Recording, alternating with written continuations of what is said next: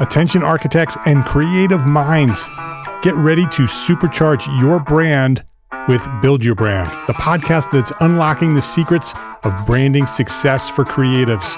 Hey there, it's Mark Arlepage, founder of Entre Architect, and I'm inviting you to join my friend, architect marketing expert Jeff Eccles at Build Your Brand podcast, where he explores the captivating stories of the world's top brands and transforms their lessons into powerful moves for small firm architects and creatives like you. In Season 1, Jeff shares the thrilling tale of Southwest Airlines, where he dissects their journey to the summit and distills it into strategies tailor-made for you. It's important to keep in mind that companies like Southwest compete in the real world, just like you, and face real-world challenges, just like you. You might be surprised at how similar those challenges are to the struggles that you grapple with on a day-to-day basis. Don't miss out on your blueprint for success. Subscribe, tune in, and let's build your brand together. You may have noticed that the very best brands in the world are also known for having somewhat unique corporate cultures. That's often the glue that holds everything together when they encounter those rough spots. We don't do it because it inconveniences the passengers to whom we are primarily dedicated, the short haul, frequent flyer. Follow the link in the show notes to subscribe to Build Your Brand today. Remember, no matter the size, the journey's the same. Your brand's journey to the top starts here.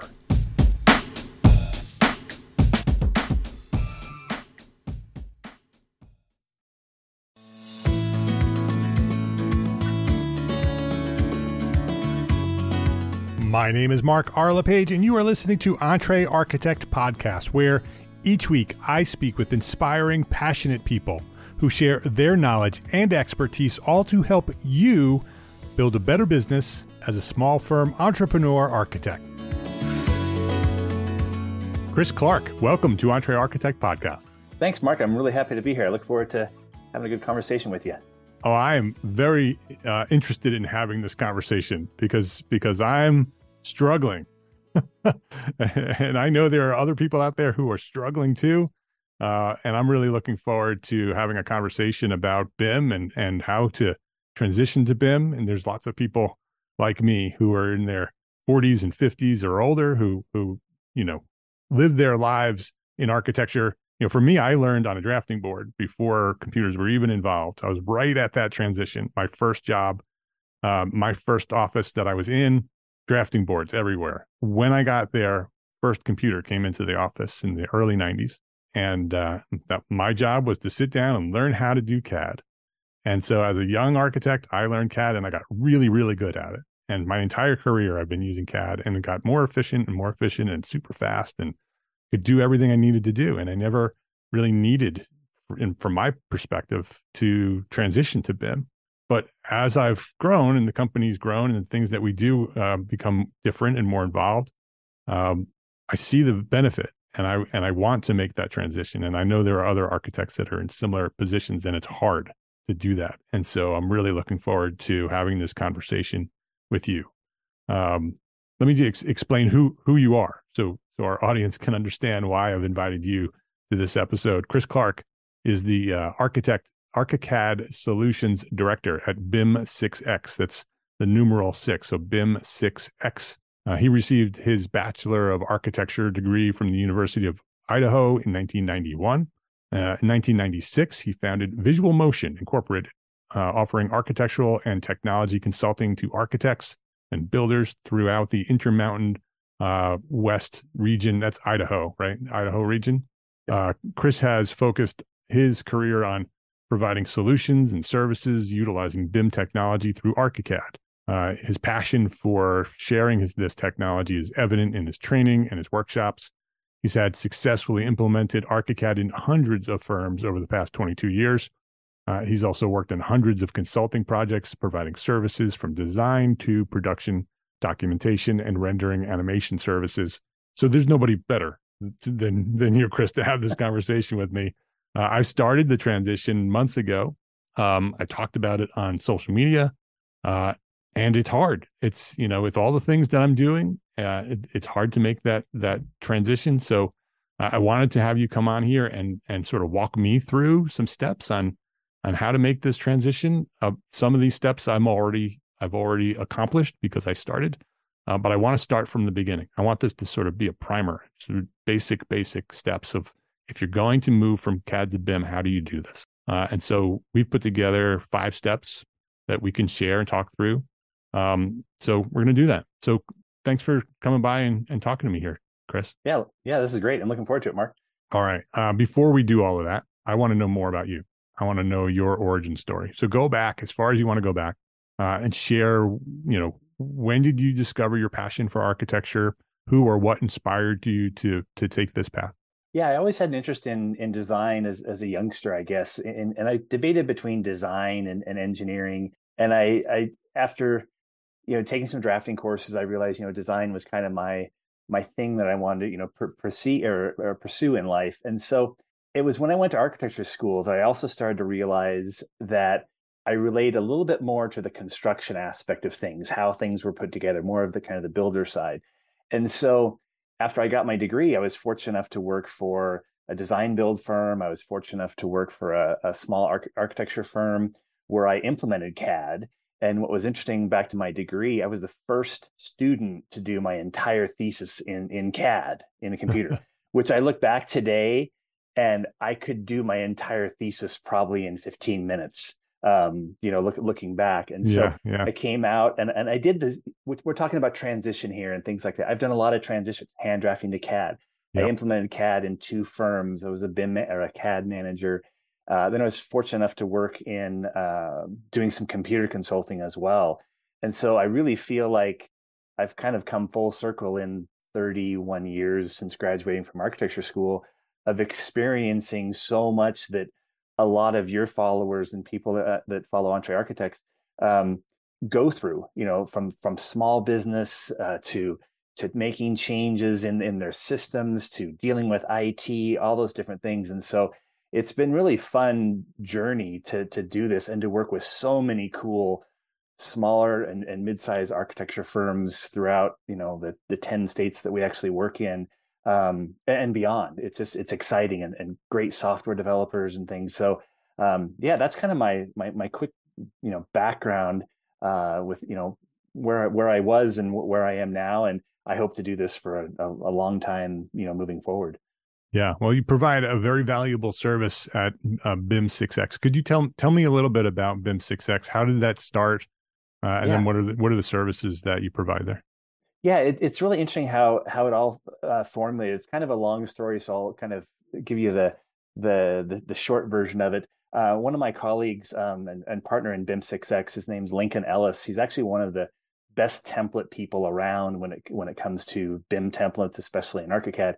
And we had known each other for years. One thing led to another, and about 10 years ago, we reconnected when he moved back from Australia to the U.S. and had this idea of bringing our 2 companies together to really, me more on the software and business consulting side, he on more of the technical side at that point with ArchiCAD and BIM. And so we decided to create BIM 6X. And since then, it's been awesome working with so many people, working with Link and his knowledge. That brings a whole nother level of service to clients, because too often we find clients with a lot of software that they buy software and they try and use it and they tinker around with some training, do some YouTube searches, things like that. But there's so much more. I mean, the first commitment is buy the software. The second commitment is that, learning and implementation and continuing education. So it's been great. And like I said, back to what I said before, looking forward to working with so many more clients in the future, because we work with about 1,000 architects currently, and also engineers, interior designers, and contractors as well. Great. If anybody wants to check out the website, actually a really cool website, it's bim6x.com. You can see everything that Chris and his teams are doing over there. So I asked you to put together a really basic list of how do you make the move from CAD to BIM. And so we put together a list, and I want to sort of give you the list up front so everybody understands what we're going to do, and then we'll talk through it. So there are 5 steps. I asked for 5 steps. So 5 steps. Embrace that it's the same and different, right? That BIM has lots of similarities to CAD, and there's lots that's different. So we'll talk through that. The second one is to make sure that you have a training, some resources, somebody to go to when you need that help or to learn what you need to learn. That training is a critical piece, which is what I'm learning. Third one is a template. Make sure you have a really good template. I'd love to talk through that. I recently had Jared Banks on with Shunam, and he does a great template, and we had a great conversation. So I want to talk with you about that as well. The fourth one is choose the software that's best for you, and I really want to talk about that one because I think a lot of this initial struggle to move from CAD to BIM is just choosing what to do, right? Because in the Entre Architect community on Facebook, we have 8,000 architects in there, private community of only architects. So they ask super honest questions, and that question comes up all the time. What software should I choose? So I want to talk to you about that. And then the fifth one, I'm going to hold the fifth one until we get to the fifth one. That'll be a surprise on what the fifth step is. So let's start from the beginning. The first one you talked about with me that we need to recognize that BIM is similar and at times the same as CAD, but there's lots of difference as well. So share that with me. Talk me through that a little bit. Yeah, I mean, in CAD, we have so much control, right? I mean, it's about that document and how it's going to look, that floor plan, that building section, the thick cutaway, the thin lines as we go back, right? And you're gonna be able to achieve that same result, but it might be a little bit slightly different. I always remind architects that these subtle changes that you see, if you set up your BIM application correctly, are only going to be noticeable typically by the architect themselves. The average contractor isn't going to look at a set of drawings. Let's say Mark's gone to BIM and he puts out his first set of drawings, and the contractor goes, "Oh my gosh, Mark's gone to BIM. The drawings are different. The building's still going to be put together well, everything else." But there's opportunities in going from CAD to BIM that we often talk to clients and prospects about, that we're pretty much the only industry that still communicates in a 2D world to build 3D things, spaces. I mean, I joke about with clients, I'm like, I don't think Boeing draws an interior elevation of the 787 cockpit. They're building a virtual model. So in doing that, and it's interesting because I have seen literally thousands of sets of drawings over the years, from people doing CAD to hand drafting to BIM. And I find that these drawings still look the same. 99% of our deliverables, even in BIM, are still 2D. We might see some more, like a 3D cover page. We might see maybe a 3D detail or whatever. And so what I encourage architects and designers that are looking at moving to BIM is, how can you embrace BIM and take your drawing set that you're used to? Yes, you can still emulate pretty much 95% of that, exactly how it was. But what if we looked at, instead of, or not instead of, but let's supplement the 2D document set with some 3D content. For example, if I've built, let's say I'm doing a custom residence and I have built this beautiful 3D kitchen, but my deliverable is only 2D drawings, I'm holding back on valuable information, knowledge to my client and to the contractor. And so we have seen some clients start to supplement with 3D snapshots. So we have the east elevation and the north elevation, and in between we have a 3D axonometric view. It's no extra work. Some people will go, "Oh my gosh, I can't believe this architect is spending all this time building this 3D stuff, 3D document." But when reality, that 3D document is the investment. We call it investing in the model. The more information you put in the model, the less information or less time you're going to spend doing 2D detailing. And then, let's be honest, there are clients out there, you probably have them, we all do, that make changes during the design process, right? Well, in CAD, one of the things that we have to do is, if the client moves a wall, we probably could have to change that wall in 2, 3, 4, 5, 10 different views. In BIM, we call it one change, one time, one place. So investing in that model, there are times where anyone switching into BIM or using BIM, you're going to spend more time building something. But the advantage is the client can visualize it. If you want to maybe quantify it, you could quantify it. But again, back to if I have to change it, I just do it one time. So it's a big difference. Document quality, like I said, is going to be the same. But going to BIM, I always encourage clients to look at their deliverables and how they can make them better. We have one particular client, he spent, I think, several days meeting with all his top contractors and literally laid out the drawing sets and said, what are you using? What are you not using? Oh, great idea. It's awesome because all of us, and I look at the 2 internships I did.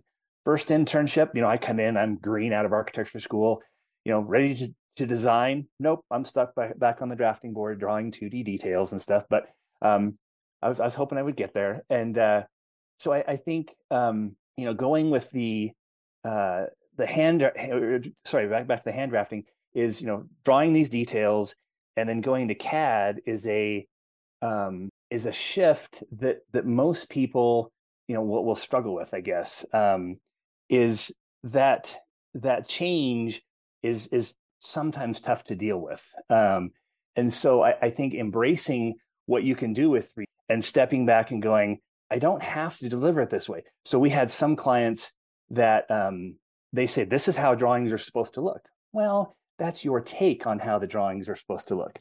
And so if we step back and go, okay, I have to supply documents for the building department to meet their requirements, and I have to supply the documents for my client and for my contractor. But aside from that, if I make some changes and start putting in some great 3D content, it's not a bad thing. In fact, people will love it because, again, clients don't understand drawings typically. So yeah, that's kind of just some of the quick things about, the pros and cons and the things to think about it as you go in and have that open mind. I've had clients before that they freak out because we're offsetting something different in our BIM software than they did in CAD, right? Yep. And so it's something that they need to just embrace and keep an open mind to it, because if you fight it, it's going to be a struggle. Yeah. I think architects who learned with hand drafting and or even learn in CAD, because often the firms that were using CAD started, right, the leaders in those firms started in hand drafting. And there was a specific look that you were taught as a hand drafter on how an architectural set of drawings should look, with the thick lines and the thin lines and the lettering and all of that. And architects take pride in that. That's their art, right? When you create a set of drawings in CAD or in hand drawing, it is our art, right? And so what those drawings looked like was super critical to us. Nobody else cared. As long as the information was on those drawings and they can build what you're designing, they were happy, right? Contractors don't care whether your line weights are right or wrong, as long as the communication is there, right? The tool, the drawing is a tool to communicate your ideas to the person who's going to construct or assemble the building. And so if you can do that efficiently and effectively through CAD, it didn't really matter to the rest of the world what our drawings looked like, but to us it mattered. But that's what I take away, is that BIM can do that too. It's going to be different, right? The drawings will look a little different.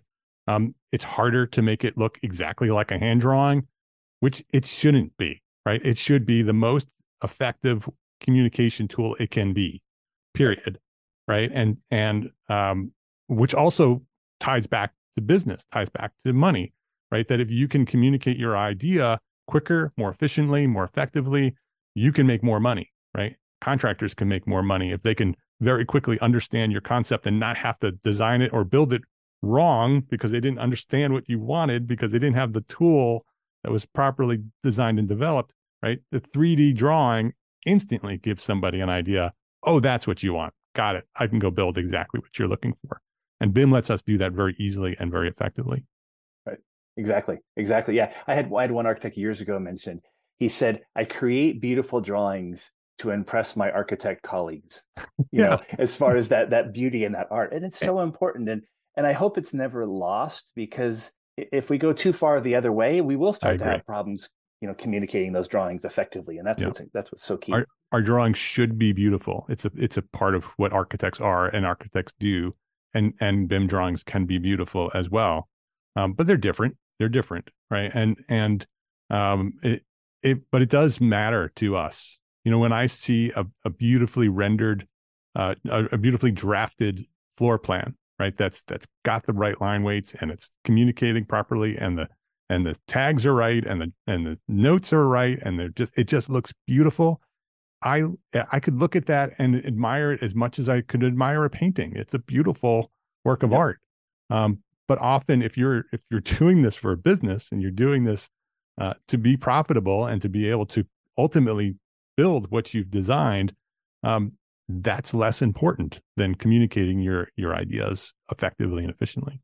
Right, exactly. And that's where we'll kind of ease that pain a little bit sometimes with that fear is, again, these drawings should look pretty darn close if you do it right. But maybe we'll show your example of a floor plan. What if we showed a 3D cutaway of the floor plan? Now the client's getting in their head and they kind of see a little bit of depth there. They see, the 3D layout instead of thinking of it as a 2D. Same with, building sections. Another thing that typically in BIM, you may not have that perfect, refined, drafted building section early on in SD or DD. But what if we, right next to that, did a 3D one-point perspective that takes literally seconds to create off of your building information model? Who's going to argue with that, right? Now the client's going, oh, I see that wall or that window is 30 feet back in the building. I thought it was, you were right there, that kind of thing. So I think those are great opportunities you have with BIM. Yeah. And how often have we had a client who didn't understand drawings? I can't read architectural drawings, right? But they can look at a 3D drawing and see what they're looking at, right? You don't need to read a 3D actual drawing. You just look at it and understand what that 3D drawing is showing you. You don't need to understand the plan and the section and all of the things that come along with that. Right. All right. So that's number one. Embrace the fact that some of it's the same, some of it's different, and that's a big piece of that. Number two is make sure you find good resources and training. So let's dive into that a little bit. Yeah. Again, with experience over the years, I see people that, and we have it. So if we take the more old school user, let's call it you and me, we use YouTube, we do some of these things, but we still, some of us still want that book, right? We want that manual sitting next to us. Well, let's be honest, that ain't happening anymore. It's all online, it's all digital. I see firms that have gone to what they think is BIM, whether it's multiple applications or whatever, and they're 2, 3, 4 years in the journey, and they barely left the driveway, and I'm like, well, what's happening here? We had a young intern and, he kind of helped us, but we didn't really get fully implemented. And so I think the biggest thing is when you choose while you're choosing your software is choosing your plan, your strategy, whether it's your, software partner, like for example, us, whether it's the developer. I mean, we have great resources through our North American office and the international office of services and tools and people that can make this so much easier and save people so much time and money. But very few will embrace that. They're like, oh, especially the younger crowd, I can learn this on YouTube. And they do good and they're productive and they're making money. But I use the example of, you invest in BIM, it's an investment, right?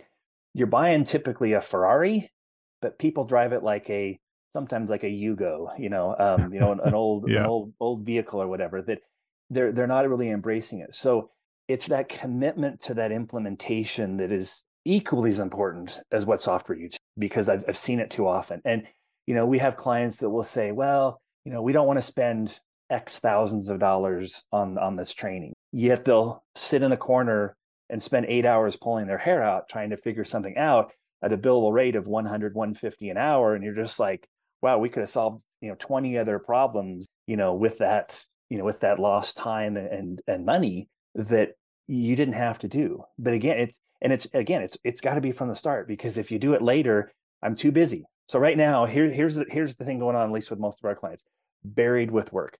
Right. Awesome to hear. So we're like, hey, Mark, how about some training? Let's look at your templates, look at these different things. No, I'm too busy.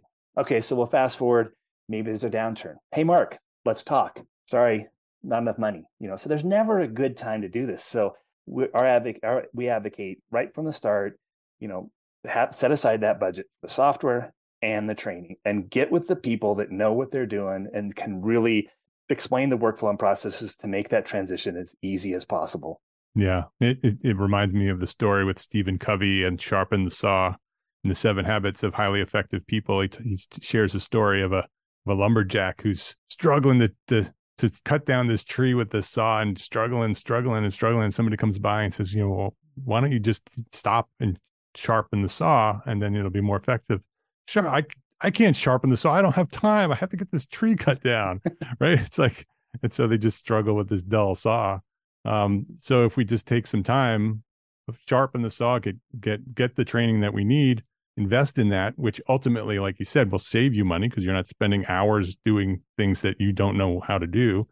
You can sharpen your saw, get really good at it, get very efficient at it very quickly, which is really the most critical piece. When you're already established in a business, like you said, with a full load of new projects coming down the pipeline, your mind says, I can't stop to learn this. Well, the most efficient way to do that is to find a great trainer and block out the time to get the training and go through the steps and learn what you need to learn quickly and efficiently so you can go execute on your projects and make your projects more effective and more efficient.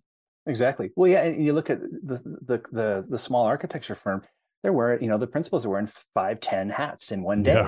Yeah. And so we joke about the first thing we do is we say, look, we're not going to put a sign on your door that says XY Architects is closed for 30 days while they learn new BIM system. That just isn't going to fly.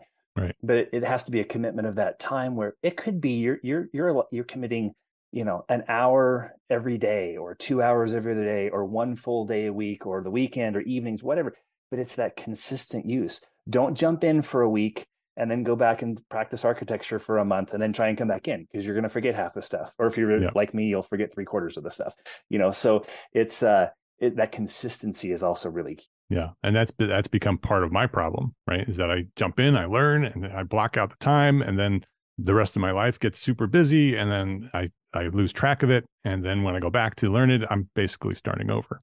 Right. And so not only does the training give you the information in an effective way that you can learn the steps very quickly, but it also is an accountability step, right? That if I have a meeting with a trainer, I'm going to show up for that meeting with the trainer, right? If I'm just trying to learn it myself on YouTube or through some recorded training, I could easily skip that. I can't skip it when I promised to show up to be with the trainer. Right. So a very critical piece. Number 3 probably ties into number 2. The template matters. Yes, absolutely. That is, we were talking earlier. It's so in CAD. The template is the look of the drawing. Red is this thickness, yellow is this thickness, blue is this thickness, and our layers. That's pretty much it. And we had individual drawings that we're looking at. Well, now in BIM, we're going to build this model that we're going to extract at least at a bare minimum our drawings. Hopefully we're doing that little eye in the middle, which some architects don't always take advantage of, which would be the information. They're doing at least schedules, but we could start pulling more data. But we cannot have a template that just is looking at, layers, line types, fonts, and colors. We have to now say, okay, when I pull this floor plan off of the model, I want it to look this certain way. But when I pull this reflected ceiling plan or furniture plan or electrical plan off of that same model, I want it to look differently. Well, imagine if you had to do that on every single project you did, kind of a blank generic BIM template. Well, now you're managing BIM and you're not focusing on design and architecture, which is kind of what I think most people got in this business to do. And so it's really important to have a template set up that says, okay, Mark knows how he wants his drawings to look. So we're going to define that in the template. So you're going to spend 50, 60, 80, 90% of your time building this beautiful model to where your CD phase could be as little as 10, 20, 30% of your time instead of typically reverse of that. Right. And so that template is so key because, the other issue with templates is if we don't have a good template and people start putting things on different layers, the software we use, ArchiCAD, still, works in layers, which a lot of our clients like. But any sort of filtering you're doing, if you don't follow the template and the protocols, the system will fail you big time, to the point of, we're talking potentially errors and omissions, because, so-and-so decides, oh, I'm going to put this over here on this layer. Well, maybe that view now didn't show that layer because you decided to make that change. So it sounds like a lot, but kind of like the software is an investment, the training investment, the template is also that investment. Yeah, you pointed out, with Jared Banks, he does great work with templates. There are resources out there to buy templates. There are resources out there to have templates developed for you. There's resources out there for you to build your own template. You got to choose what you want. But at the end of the day, that template can make a difference of 5%, let's say, productivity increase, 10, 20, 30% productivity increase. And then if we're a more than a one-person firm onboarding, back in the day, again, with a 2D CAD template, I could teach someone our template in a matter of minutes. Here's our layers, here's our line types, here's our fonts, here's our colors, let's go.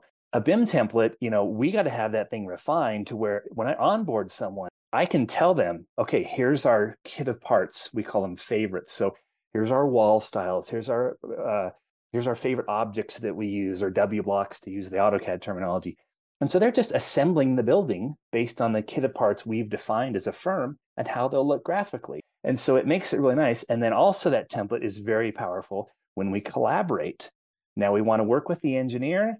Okay, we have a template system that we're going to work with the structural engineer or the mechanical or the contractor, those kind of things. And so it is, those three, choose the software, the training, and the template are, I would say, equally important across the board. You neglect one and the system is going to drop to a much lower level of efficiency than it could be. Yeah. The thing I love about the template is that I have control as a business owner, right? That template is mine and it can be adjusted to make it look and feel the way I want it to look and feel.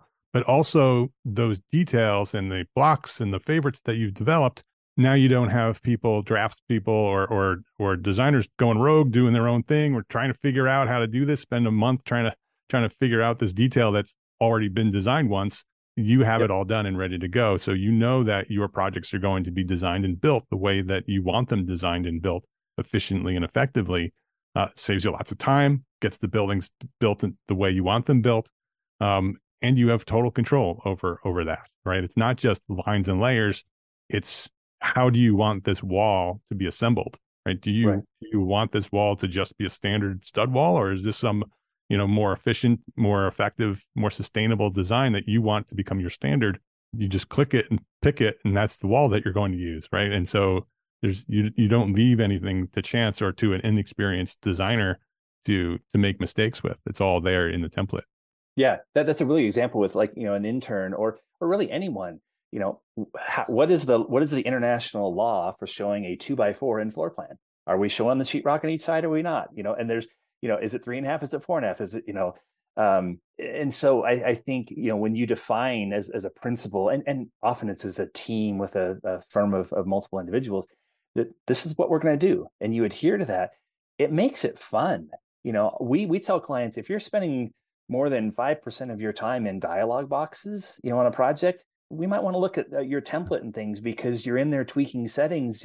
Once you decide how a toilet's going to look graphically, be done with it. Don't go in there and try and make it look prettier. Or if you do, make that in your template so it's prettier on every other project. Right. Yeah. Right. If you do, it's an evolution, right? And your business and your knowledge and the way you build things should evolve and improve forever.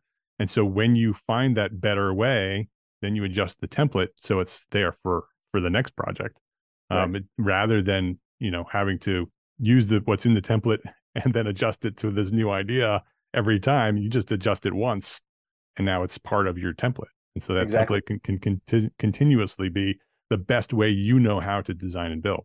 Yeah, and I wanted to point out one other thing about templates is key is some people out of the gate they'll do a project, right? And I'll use this to kind of build my template, which is understandable. The problem is that what a common thing we see with a lot of different BIM applications is they'll do that first project, they'll get it done, like, wow, this is great.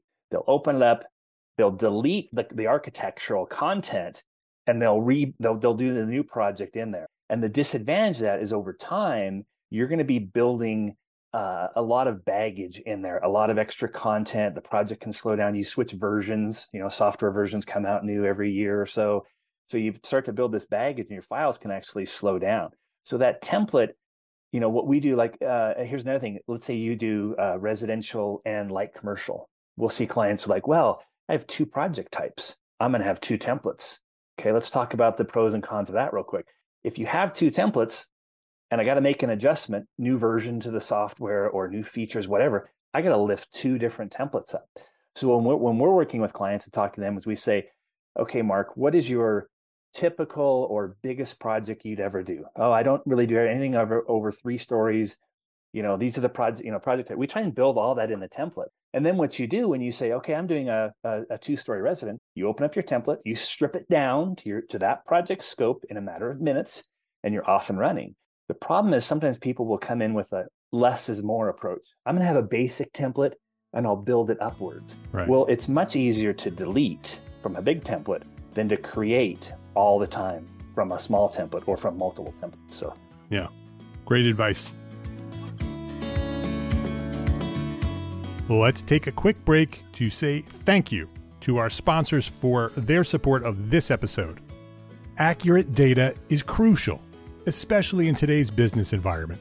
Outdated and inaccurate data leads to turnarounds, delays, and rising costs. With supply chain and staffing issues, these costs and delays can multiply.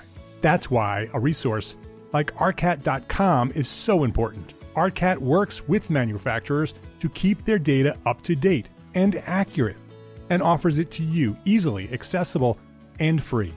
Use RCAT's powerful search engine to find what you need fast and download it right there on their site without needing to pay for anything. It's free. So go try RCAT.com today. That's ARCAT.com. Please visit our sponsors today and thank them. Thank them for supporting you, the EntreArchitect community. Just to recap, number 1 is embrace that BIM is the same and different than CAD. Number 2 is make sure that you have great resources and really a great training program for you. Number 3 is the template. Number 4 is a great one for me because this question comes up in the community all the time. Which software do I use, right? That there's everybody talks about, oh, this is the industry standard, or this is what my engineer has told me I have to use because this is what they use, and we can't communicate and coordinate if I'm not using the same software. Number 4, you said, was choose the best software for you and your architecture firm. Right, exactly. And there's so many points we can talk about with this.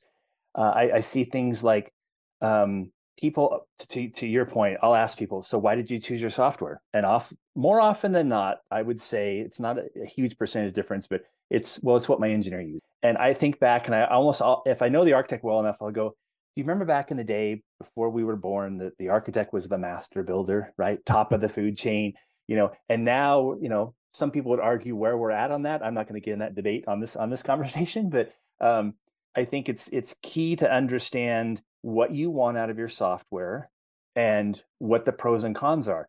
One of the first things that people I think should look at is software compatibility with your computer system. If you're a diehard Windows person, yeah, there's probably more choices out there overall. Native software, BIM software working on Windows. If you're a diehard Mac person, which probably 60% of our clients are, then you might be limiting yourself a little bit more. There are several good BIM applications that work cross-platform out there. And so I think in looking at these software analysis is how can you also limit the number of software programs you're going to use in your office? Right. It's unfortunate, I think, if I'm a building owner or a homeowner, to know that my designer or architect might be designing in one program, documenting, maybe this is kind of an extreme, but it does happen, design in one program, draft in another program, and be in a BIM application as well, possibly 3. Most often it's either 1 or 2, but a common one is also design in a 3D sketch program like SketchUp or whatever, right? Yep. And then move over to BIM. Well, that's fine in early design. And if you're fortunate enough to be the perfect architect that nails the design in that first presentation in SketchUp and can go over into your BIM application and run with it, that's great. But what happens if, one day after being in your BIM application, you start making changes and the client says, I want to see that beautiful sketch rendering you did in SketchUp, for example. Double lift, right? Yeah. New versions come out of each, paying for both softwares, training for both softwares. And so it's what's going to work best for you and your workflow is huge. If your engineer uses XYZ CAD out there, there is a very high likelihood that you can work with them in what software they use that works best for their design, or their workflow and systems. But you shouldn't be forced, any of the entities shouldn't be forced. There are things like IFC, Industry Foundation Class, Right. where we can communicate this BIM model back and forth. We can communicate DWG back and forth. But I think the bottom line that's kind of funny here when we talk about choosing software and collaborating with people is how often, and maybe the people in your group do this, is you have a CAD file in whatever application and you ship it over to the engineer. I've learned this over the years that most often architects really don't know what happens as that DWG goes over to the other side of the fence. And I've learned this, that often those engineers are going to spend a few, and this is rightfully so, they're going to spend a few minutes possibly tweaking some layers, some line types, some colors, some fonts to match their workflow, correct? Well, then what happens? They flip it back over the fence to the architect, and the architect goes, okay, I'm going to make some subtle changes to that DWG for my workflow. And so there's this CAD management of these files that when you make that software choice, you need to then be working with those consultants to say, okay, this is what we're doing. I'm going to send you some test files in DXF, DWG, IFC, RVT, whatever file formats you're choosing. But let's make this work, because often we just kind of deal with our own issues on each side of the fence, but we never talk and lean over and go, hey, Mark, what if we did this? It would save me time, would save you time, save our clients time. We can make more money and we're all happy. What a great solution. But the software, that is the biggest choice. And there's changes happening in the world. Some softwares are going to be, potentially going cloud-based. Some architects are fearful of that. Also, choosing software, a huge deal in today's world is, are you okay with paying monthly and annual subscriptions? Is that your only choice? Are you good with that? Do you want a software that allows flexibility with, perpetual licenses as well? The software development, what's its history, where it's going, those kind of things. And not fearful that I have to use, like back in the day, we thought we had to use Windows because they were the biggest and everything else. Do we have to use the most common software out there? No. I mean, there are successful people using all different varieties of software. But again, the ones that are successful goes back to question 1, 2, and 3 that we talked about. Right. Yep. The decision on which software may be the biggest barrier, because that's it's a big decision, right? You're going to start there, and that's where you're going to commit your firm to. Right. And so it matters, but it's also early on when we started learning about BIM, it was complicated to make that transfer to communicate with your engineer and to bring files from here to there. And it was complicated, and it did matter. But as IFCs have developed, and that technology has developed, and the software themselves have developed, they've become interoperable. They all can communicate well with one another, and you can work on ArchiCAD and you can work with an engineer on Revit, and it works perfectly fine. So that should no longer be the hurdle. It should be which software is best for your firm, the type of work that you do, the type of architect that you are, the type of clients you have, the things that you want to accomplish with that software. Like you said, Chris, the technology and the computers that you're using, right? I'm all Mac. I left PCs behind 10 years ago or more. Won't touch them. I'm not doing anything with Windows ever again. So that matters to me. And so that's a big piece of why I chose ArchiCAD, because it is compatible native to Apple products. And it works for the type of work that I do. And so that one step, number 4, choose the software that's right for you. Just choose, right? Do the research, figure out which one works best for you, and make that decision, because that's the decision that's stopping you from moving through the rest of them. Once you decide, then you can go into number 5, and number 5 is the most critical of all of them is to start, right? Is to just do it, right? Stop thinking about it. Choose the software, choose your training, choose your template, and go. Start doing it. Start the process. Because every day that you procrastinate or every day that you continue using the old way is one less day that you're advancing through this journey of becoming an efficient, effective BIM firm. So what's your take there? There's lots of reasons why people don't start. There's fear, there's time. That I can't do it. I'm so busy. You were saying about the hats. I'm sure you deal with that every day with the work that you do. Yeah, and a lot of I joke about. I have this phrase I call architherapy, which is basically talking to someone on the phone or in person. It's like tell me your problems, tell your issues, what are your concerns. But I think it's that it's back to that that business decision too, and to not kind of back to that last question real quick was not to look at tools like people call up like I don't like this tool in my BIM software or my CAD software. How do you do it? It's not the tools. It's not that this tool does this and that tool does this. It's more of the business case. And so you have to look at it holistically. But every day we get, calls from people, with these kind of concerns and, and that commitment. And like you said, it's taking that step and understanding that there are these things you're going to have to do. But I always use the word investment because it's, I don't put money into the market expecting to get 5% rate of returns the next day. But, we have seen people that, they're 10, 20, 30% more productive after they've gone from 2D CAD to a good, BIM system and possibly even higher percentages. But it's based on, making that commitment and really, going for it and knowing that, I'm going to have to pull off a couple hours, at least a week, if not an hour a day, whatever, to say, okay, I'm going to keep doing this learning. And I'm going to take a hit now, but slowly over time to where, if I build out or I profited $100,000 last year in my architecture business, and this year I can be 30% more productive, let's say, and I can make $130,000 with a third of that investment up front in software and training, and then get that forever. That's huge.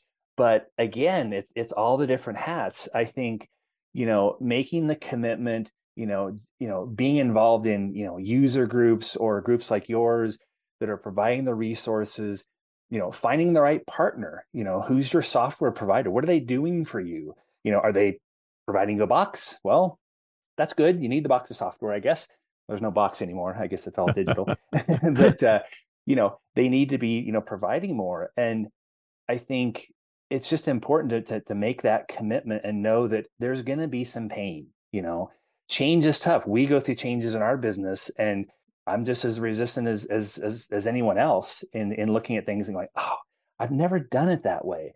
And that's, we hear it oftentimes from clients that they'll call up, we use a phrase on our support side called picnic. And what happens is people are used to doing things a certain way. And what picnic stands for is problem in chair, not in computer. And so what'll happen is they'll call up and I have a few clients that they'll call up like, software's not working the way it's supposed to. And they'll complain for like 5 minutes. They'll hang up the phone. Prior to hanging it up, they'll say picnic because they realize it's their problem, not the technology problem, whatever. And so I think it's one of those things that if you make the commitment, understand the pros and cons, and just go for it. Don't fight the systems. Some systems are more dialogue box intensive. You may not be used to a lot of pop-ups. Others are more graphically oriented, things like that. But embrace those. Don't look back and go, I did it this way. Another big thing, when you make the commitment, we call it take off the training wheels and go for it. Because if you get partway through a project and you go, I'm kind of struggling in BIM, export DWGs and go back to the training wheels. That's kind of a bad analogy, but if you go back to that, you're never going to progress. I know I did that my first 3 projects 26 years ago. I went back to my crutches, my previous software to finish a couple jobs. We have some clients, they go bold. They're like, hey, we agreed to do this weekend. We're uninstalling our current software and we're migrating to BIM. Burn the ships. Yeah, that's gutsy. If you're a principal and have done that successfully, and that's great. I applaud you. But don't do the other side where you just dabble in it for 6 months or a year or 2 or 3 as well. Yeah. Yeah. And if you're looking for a community of architects who are making the transition, I started a new Facebook group called Learning to BIM.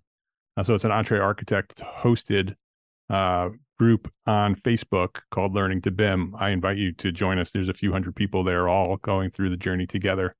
Chris, this has been super interesting, very motivational, inspiring. I appreciate you for coming by here and sharing your knowledge. Before we wrap things up, I'd love to ask you my final question I ask all my guests. What is one thing that a small firm architect can do today to build a better business for tomorrow? I think my first thing I think is enjoy what you do. And I think most architects do enjoy architecture. It's the business side of things that a lot of us, I had no training in business. My training was architecture, but I think it's getting help with the things you need help with. And I think what you've done with Entre Architects and everything, getting the resources that are out there and take advantage of them. It's okay to ask for help. You'll learn from people that have blazed those trails or whatever. I know it's a cliche term, but that have done what you've done and leverage those resources, because it's tough wearing the different hats. It's exciting. I love the fact that we'll do 20 different things in a single day, throwing the hats around. But it can also be crazy because maybe I only really love 10 of those things, but it's part of the business. And so I think it's just leveraging resources out there, being in communities like yours is huge, because you can start to feel kind of like an island, out there. So that's what I would say. His name is Chris Clark. The company is BIM6X. The website is BIM6X.com.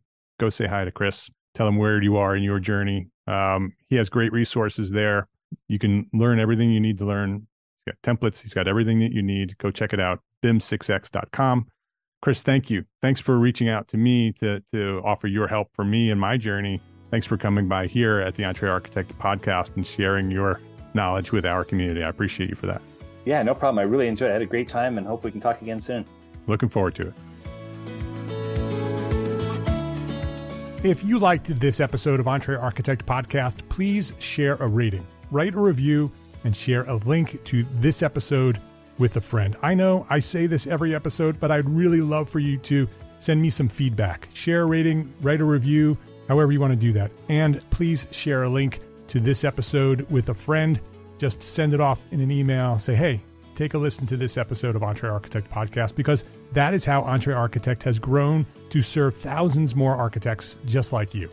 I appreciate it. Share a rating, write a review, and share a link to this episode with a friend. Thank you to all our sponsors for this episode. Links to all our sponsors and all the resources that we discussed today in this episode are available at the show notes for this episode, and all the episodes can be found at entrearchitect.com/podcast. entrearchitect.com/podcast. Entre Architect is a member of the Gable Media Podcast Network. That's the media network that's dedicated to architects, engineers, and construction pros. Listen and subscribe to all the shows at gablemedia.com. That's GABL media.com. If you like this podcast, if you like Entre Architect podcast, I think you'll love all the podcasts at Gable Media. Go check them out at gablemedia.com. My name is Mark R. LePage. Thank you for listening to this episode of Entre Architect podcast. I appreciate you. Love, learn, and share what you know.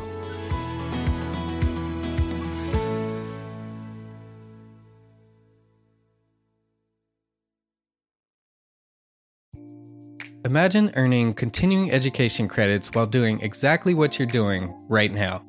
Well, you can. Gable Media has revolutionized the way you earn your continuing education credits with a groundbreaking approach. Forget running around town and scouring the internet for credit-worthy courses. Fulfill your CE requirements effortlessly by listening to engaging podcasts just like the one you're listening to now. Our podcasts are designed to educate, entertain, and inspire, all in a user-friendly environment. But wait, there's more. Architects, Gable Media is also approved as an AIA continuing education services provider. Upon completion, we handle everything, From reporting your hours directly to the AIA to storing your certificates in your personal Gable Media profile for your self-reporting needs. So follow the link in the show notes and start earning your credits in the most innovative and entertaining way possible with Gable Media.